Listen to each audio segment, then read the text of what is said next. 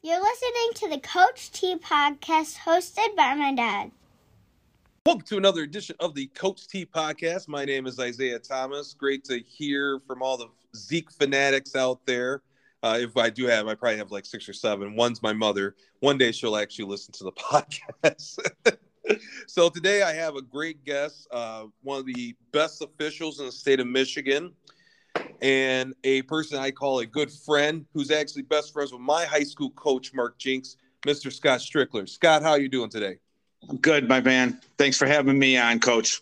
Yeah, appreciate having you on. Now, usually we talk shop in the beginning, kind of figuring out where I first met. The first time I can remember actually meeting Scott was when I was a junior in high school. We would go to the Heartland Invitational, which was a big team tournament, pool play. You got 5 matches in.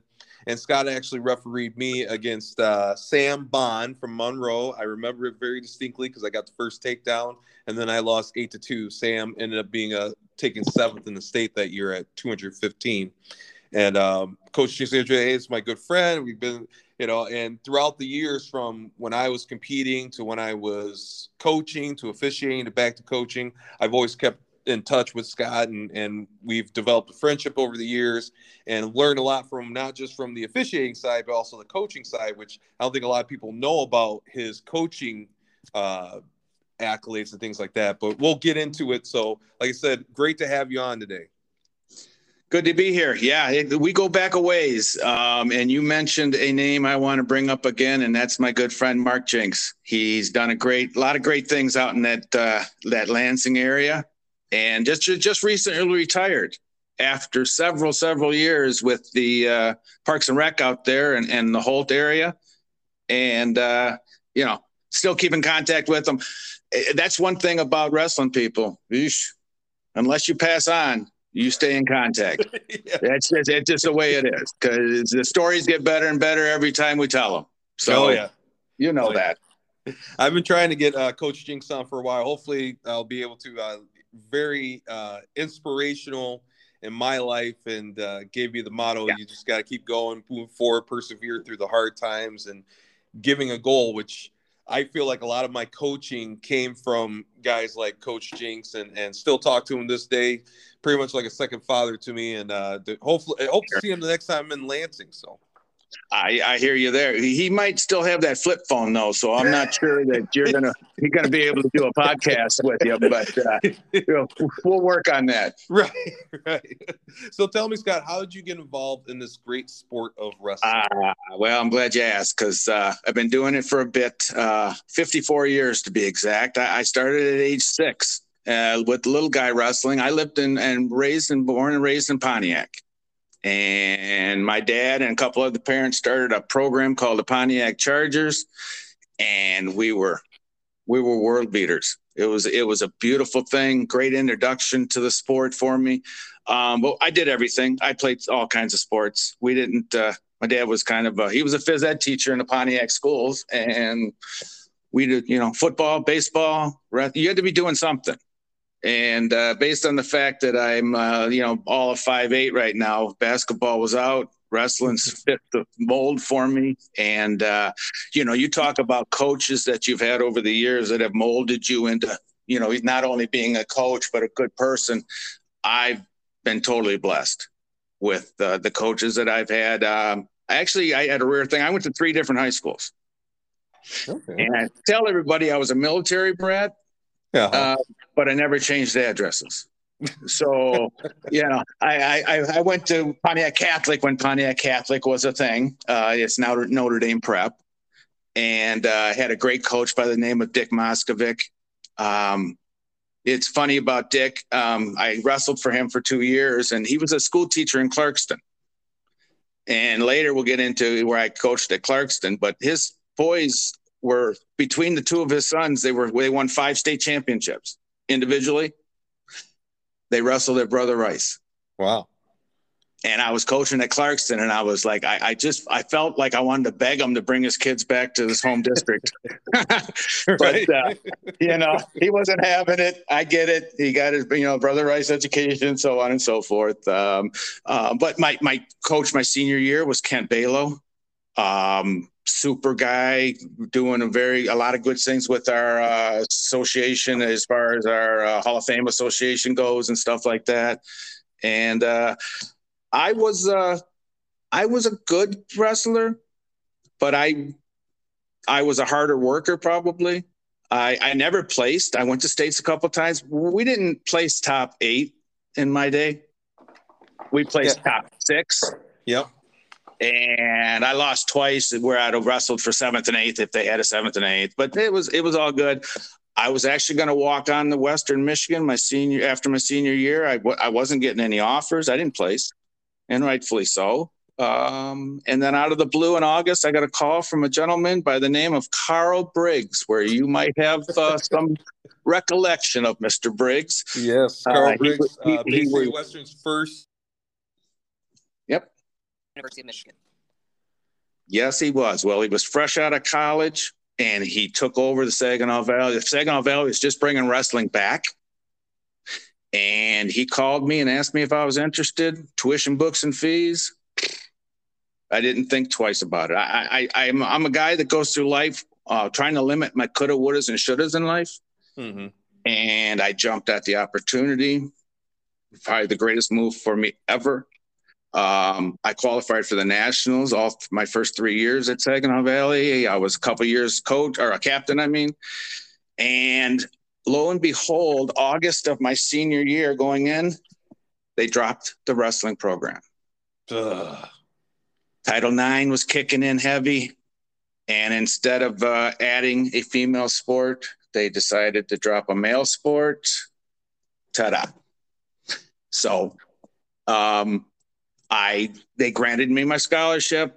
I took it, obviously, because I wasn't at that point in August. Where are you going?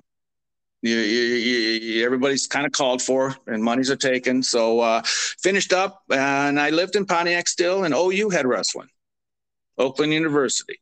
Mm-hmm. So I had 5 credits to graduate from college. I transferred to OU. I had to wrestle one more year. I had a year of eligibility. First year of the match, I blow out my knee, surgery. Ta-da, we're all done. Well, no regrets. Again, I don't sit back here saying, oh, man, if I would have transferred to OU and maybe wrestled that last year, what do you think would have happened? I don't have that. I lived it. It was perfect things for me. So, that's, the end of the 80s, and I was graduated college looking for things. My dad knew a parent that was coaching Clarkston High School because they couldn't get a wrestling coach. He's asked, hey, you ever think of coaching, my dad? And I said, yeah, Dad. My dad was a 20-year official himself for wrestling in high school. So he introduced me to the gentleman. I started coaching at Clarkston. 6 years later, I was blessed with an undefeated 26-0 team, and we won the Class A state championship. Walk me through that, like the go from you finish your. I got a better one for you. My first dual meet ever, coaching. I got a clipboard.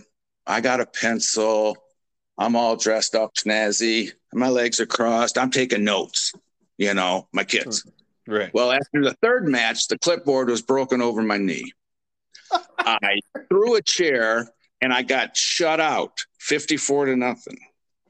I remember driving home that day. It was Milford that did it to me. And I remember driving home going, boy, oh boy, I'm not sure I'm cut out to this coaching stuff. And sure enough, fast forward 6 years later, we had a good squad there at Clarkston. Half jokingly called us the Clarkston Convicts. Because you need an edgy kid. Right. All right. Well, I had a great group of kids that I could easily corral. And we wrestled Temperance Bedford in the finals, and nobody gave us a snowball's chance in hell, to be honest with you. They were ranked number 1 all year. We were number 2, blah, blah, blah. And we just went on a pinning spree and won a state championship. Yeah.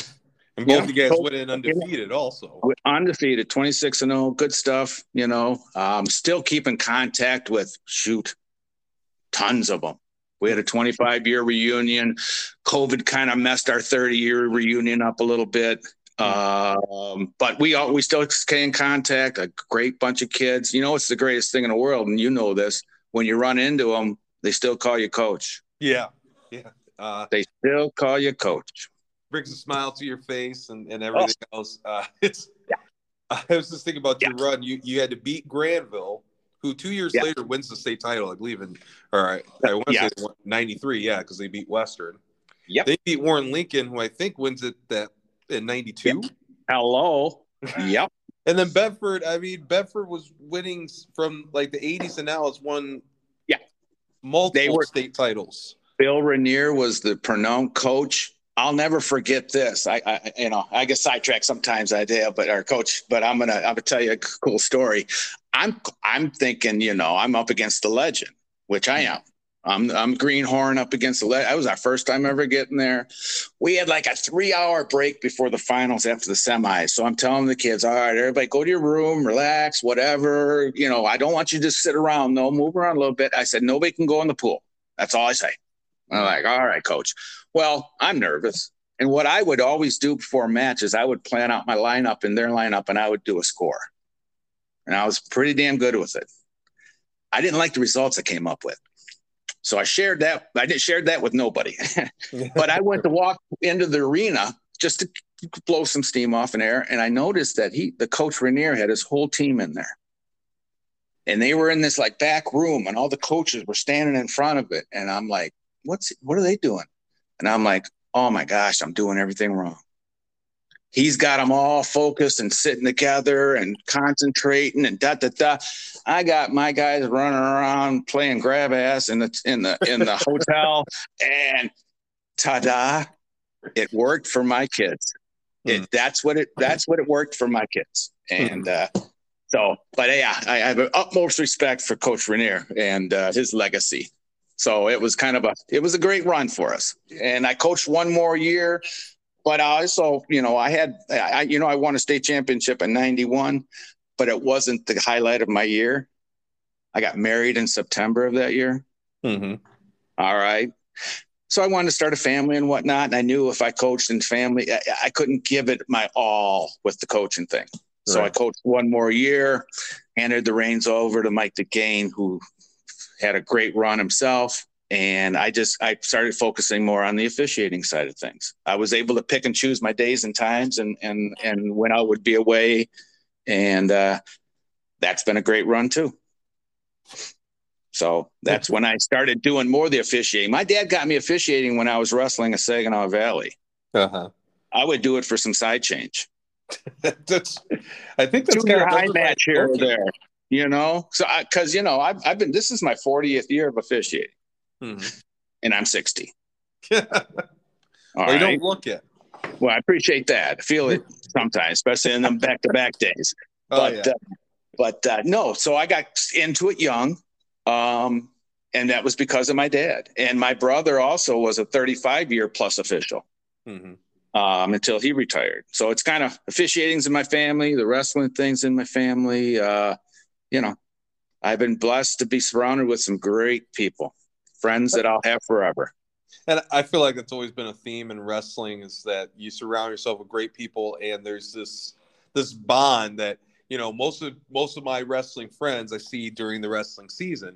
But even that time away, that 300, how many days it is, when we get back together, it's like times that pass. We're still in that same moment that we had previously. Yep. And I think it's an interesting way. I don't know if other sports are like that, where you have that family atmosphere, seeing people after so long, and the fact that a lot of the people that I've been around from coaching, officiating, etc., there's just not a lot of egos in wrestling. Correct. When it comes to that, everybody understands what it took to cut weight and things like that. And I think it being such a humbling sport, I think has a lot to do with it as well. Oh, yes, definitely. So what would you say was the differences between you coaching and you officiating? Did you approach it any differently? Well, I think every coach should officiate something. They should officiate their challenge matches. They should officiate something, because you'll get such a better appreciation for officiating as a coach. Therefore, I knew how it was to coach. I knew that was no easy target. Mm-hmm. And I was pretty blessed. I was already, it wasn't like I was starting off greenhorn. I was the guy that used to coach Clarkston, and now I'm the referee guy. And I just pride myself. And when I teach kids, it's just, trying to be consistent. Just be consistent. That's all they can ask. Be consistent. And one team's red and one team's green. Mm-hmm. I got a lot of friends in wrestling. Well, I got friends that sit in the corner that I'm refereeing their matches, and they're not. I can't have them. Nobody gets any calls. Everybody earns it. It's not like, oh, he got this. Nobody gets anything in wrestling. Everything's wrestling is earned. Mm-hmm. That's why when somebody lock hands and everybody yells free move, there's no free move. Nothing's free. Nothing's free in wrestling. No. So, it's a tough sport. We have a great relationship, I think, with coaches and officials. I don't know that I talk to other officials in other sports. We'll go out and have drinks or dinner afterwards, and we'll be in the same place as the coaches, and we'll be sitting there talking about the activities for the day. Mm-hmm. and how things went and blah, blah, blah. And maybe not even that, maybe the football game on the TV. Right. But we can coexist when the last whistle's blown. Right. There's not that animosity amongst each other. And that's probably what has kept me in the sport as long as it has. Mm-hmm. Yeah. If it was a grind, trust me, lately it's been tough. Officiating's tough. Officials are an easy target. And hence how we're having difficulties keeping the officiating ranks populated enough. Mm-hmm.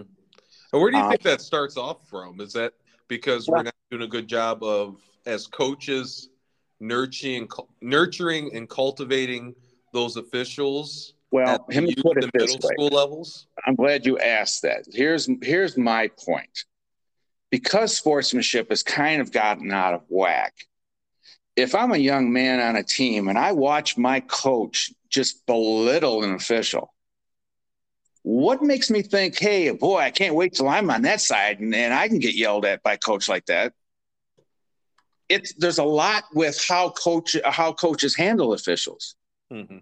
And if I'm from we're getting kids that are officiating that wrestle in programs, but they're generally with the programs that, hey, things happen out on the mat. We're going to win some. We're going to lose some. Nobody's up against somebody else, so on and so forth. Let's be sportsmen about it. Right. And that's where I totally believe it starts. It starts with the parents' sportsmanship as well as, everybody's. Sportsmanship it's a tough thing to put yourself out to be an official in the first place, but don't couple it with now being treated terribly because everybody's got to have their own way. Right. All right. There's a winner. There's a loser. That's tough sometimes. But, so be consistent. Try to do the best you can. One guy's green, one guy's red. Shake hands, raise a hand. Let's go at it. You're right. It's a beautiful thing. I took a year off from coaching. It just coincided. So I coached at Western for 10 years and then took that year off. This is before we knew about COVID or anything like that.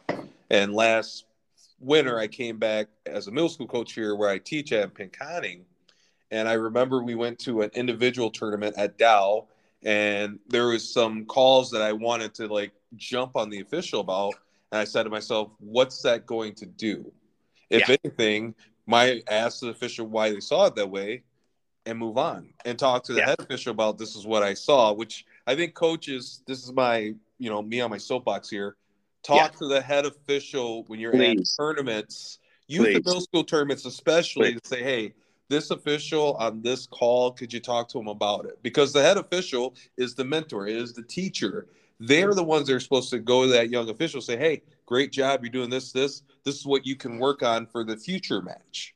And then that builds that official's confidence up. Yeah, took the words right out of my mouth. That's exactly what. And that's why there is an established official with these group of younger officials, so that you've got somebody to bounce what you see going on, and then they can present it in a little more civilized manner. Yes. And that totally, and that's what we preach. We preach that's a pre-meet. We have tournaments where you got a meeting there. Hey, coaches, here I'm Scott. I got everybody here has got a total of a half a year experience. Come to me, please, because I want these guys to officiate next year. Mm-hmm. And it works out pretty good. Yeah. It does, and we're heated. You know that there's some coaches that they have every intentions of coming to me, but their mouth still opens and it blurts and it yeah. So but that's not bad for the official either, because you got to get tough. You got to toughen up that skin a little bit, and So oftentimes you're getting a new young kid that's coaching, and he's got to learn the proper protocol as well. So. As an official, we need to be a little bit more lenient with them, but then kind of take them aside and say, hey, you might want to pick and choose your battles a little bit. And, if you argue every call, you have no validity when you have a legitimate one. But again, that happens with the turnover in coaching too. Our coaching ranks, and they're like nothing else. There's a big turnover in it. But I think the state of wrestling is really good. I think the addition of girls wrestling and the girls state finals is off the charts. Oh my gosh. And we only proved it by what we did this summer as a team of girls, and placing in all these national tournaments as high as it is. And, hey, bottom line, we went from 6 places to 8 places. What was the idea? Get more people the experience of being an all-stater. Yes. So why not add the girls to the mix as well? So yes, and I will say this as a member of the Michigan Wrestling Association, our Coaches Association, along with the officials and MHSAA, the time it took to build that to what it ended up being at Ford Field was really magical.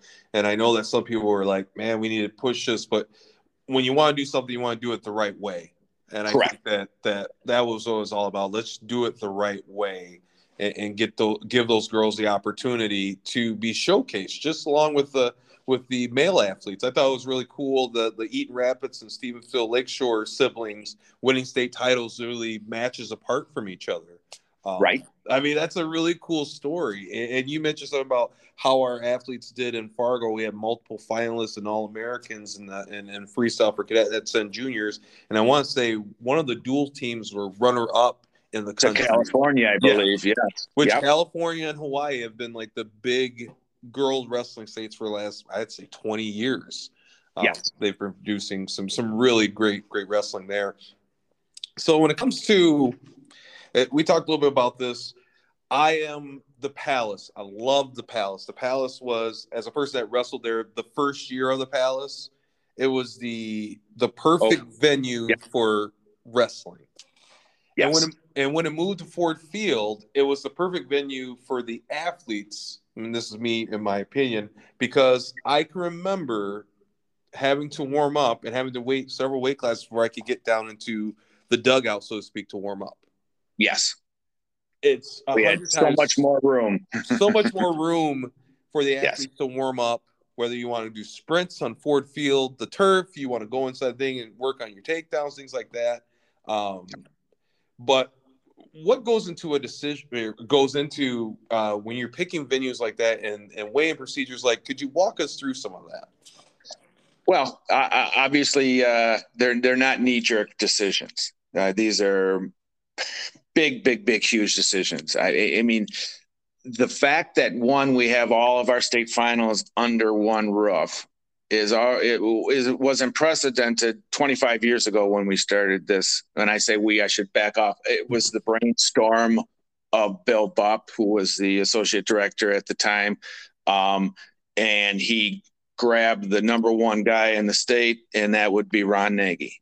Mm-hmm. And they formulated this plan to hold all this under one site. Well, you start to limit yourself as to what facilities are able to be housed like that. And so we started off at Joe Louis. That was the premier, place at the time. And we were there for 3 years. And then the Palace offered us an opportunity to come there, and it was magical.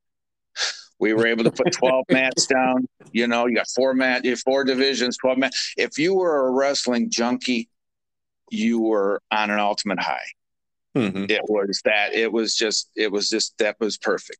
But now all of a sudden, all right, now you're dealing with almost 900 wrestlers and times 2 coaches and you're dealing with now all these logistics of everything's now 4 times the size of a normal tournament. Right. Which means weigh-ins are 4 times as long and have to be 4 times as big. And, so a lot of factors.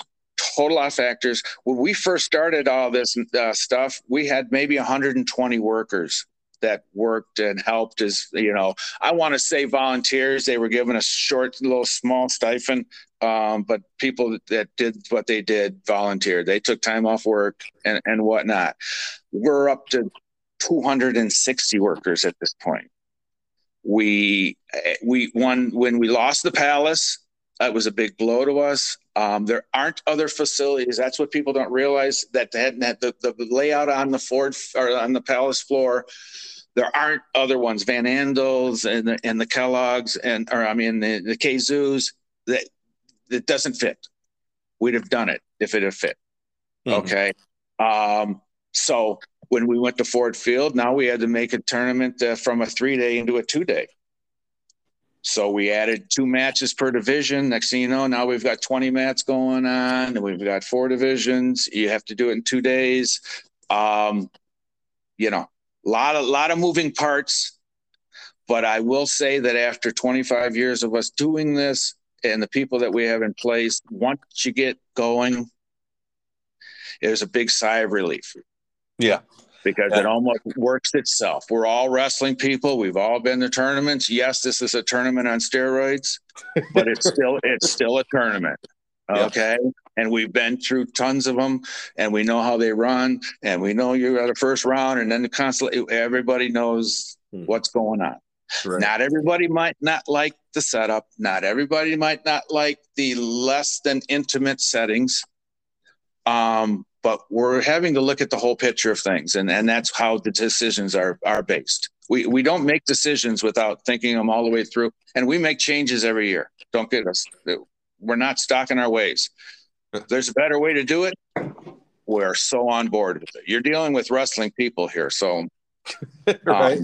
Adapt and survive. We do. Hello. Yeah. One of the things we talked about, so I got to kind of see from the coaching standpoint, going from the 2-day weigh-in or the 2 weigh-ins to the 1 weigh-in. And I think I've mentioned this story on my podcast before. I remember winning my blood round match and literally having an official walk me straight to the scale. Now, I was 4 or 5 pounds under, so I wasn't really worried. But I saw a lot of people get their hopes and dreams dashed because they missed their last weigh-in. Yes. And as you know, and you've seen it, I think in 2001, he was one of my teammates. Guy made it to the finals and missed weight. I think his name's Nate Garcia from Dearborn Fort Son, I want to say. And he doesn't have an opportunity to compete. Nor does his opponent. Nor does it. Yeah, right. On the biggest stage. And it was at that point, I'm sorry, I didn't mean to cut you off, Coach T, but it was at that point we said things have to change. Mm-hmm. You can't have a second place podium spot empty because a kid was at 0.2 of a pound overweight. Mm-hmm.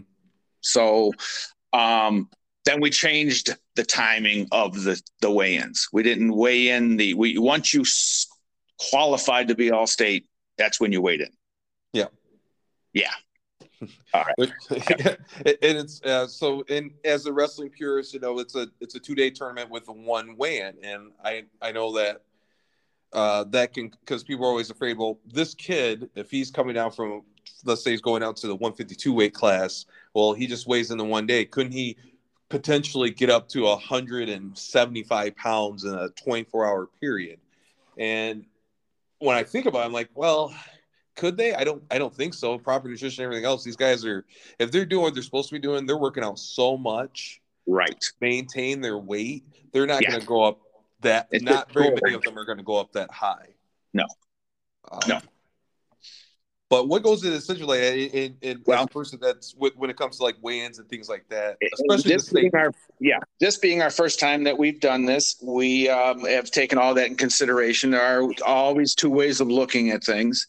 So we did a bit of an experiment ourselves, that we took as many of the semifinalists after their victories when they walked off the mat and took them to the scale and weighed them in. We tried to get a wide variety. Some obviously were interested in going elsewhere and we didn't want to prod them, but very much a lot of people, everybody was pretty cordial about it. And we just basically explained, we just want to do research, because if there is the factor that comes back that everybody has gained 7, 8, 10 pounds, then we need to revisit our one weigh in aspect. And to be honest with you, with truth be told, once we took the heavyweight weight class out because they generally aren't losing weight. And as a matter of fact, some of them weighed less after wrestling a couple matches than they normally would. So we took that weight class out and we averaged out the average gain for the remaining 13 weight classes. And the average was 3.5 pounds. So there were exceptions. There were a couple that were double digits over. But all in all, when the dust cleared, that's what the data showed. So read that how you will as well. We'll have further discussion. But those are the types of things that we do. Even though we made a decision to do what we're doing, we wanted to make sure it was the right decision. So we'll try to back it up with some information. And if people have something else that they want to think that needs to be changed, we're all about change. Have a solution. Don't just have I don't like it this way. You have to come to the plate with a solution. So that's my little soapbox about the state tax. I love it. I love it. Well, I really appreciate, from a person that has been a part of the state meet in some capacity, from a competitor to coaching to being a fan, so to speak, over 20 years, I think that it gets better every single year. You think about, I think it's been the last 5 or 6 years, they've been seeding the individual tournament based on the regional champions. Yes. Probably over 10 plus years now, they've been seeding the team tournament. I want to say since 2008. I'll have to check my, one of the cool parts about this podcast is I have all this information, but I got to fact check it. So, right. I'll put a disclaimer in the box there, but yeah. No, those are great processes. I'm fortunate enough to be on the team selection seating committee, and there's a lot of thought that goes into the team, especially because obviously with the individuals, you've got your regional champs and then kind of head-to-heads and whatever. So a lot of it kind of plays out itself. But the idea of wanting to increase your odds, let me put it that way, of having the best opponents in the finals has always been the theory there. Right. And we all have, I think about John Dickerson from Eden Rapids, who was a returning state champion, and he was on the same side as Roger Kish from Lapeer West. Yeah, exactly. And he had a great match. I think the match was like 7-3, but that could have been the finals match. But because of the formulas back then, there was no way to pull them away from each other. Correct. And nobody. If you want to see it's still, we want to see the best kids getting those opportunities, whether it's to get to the finals, and with the seeding, it really does help. Correct. As well as the team aspect of things. You want the best teams to be there at the end, and there's communities that pull on, for their finalists. And so, a lot of positive, good things, that made of changes of that. So great. Well, last thing here, Scott, you've talked a little bit about officials and what they need to do, from communication, developing thick skin, finding a mentor, not being afraid to ask questions, basically, because we're all learning. What would be your advice to a person that's getting into the coaching ranks? Like, hey, I'm ready to be a head coach. I think I have it. What would you tell them? Well, obviously, your association is very strong. So everything starts with an association. Being an official, you need to belong to an association, because that's who's going to give you your assignments and give you for being in an association amongst your coaching peers. You got to have somebody to bounce things off of. It's tough, especially nowadays. You know that, with all the paperwork and everything that is entitled with coaching. I can only imagine. I that's one thing I don't miss about it is the paperwork, the paper trail, and whatnot. But you gotta go in knowing that you don't know everything. Adapt what you've learned positively over the years of coaching, but be a sponge. You need to go to these meets and you need to watch these successful people and what they're doing. And that's what I tell the officials as well. A sponge. You need to watch, but it's a great sport. It's such a character builder. You know that, Coach. Oh yeah. You know that.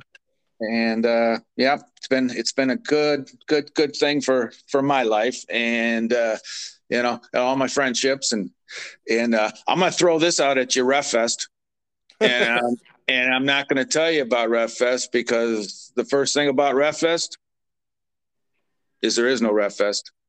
Okay. So we'll leave it at that note. Well, Scott, as always, man, I'm just so glad I was able to get you on and hear your insight and your story and the way that you've been able to connect with people over your 50 plus years being involved in the sport, and love everything you do and keep on doing it. It's really a pleasure every year to see you at the state finals and catch up. And hopefully one of these days we'll be able to sit down and talk shop outside of the wrestling mat. Sounds like a good deal, my friend. Great hearing from you. Appreciate it. Be safe out there. You too. Take care. You bet. Thank you for listening to the Coach T podcast by my dad.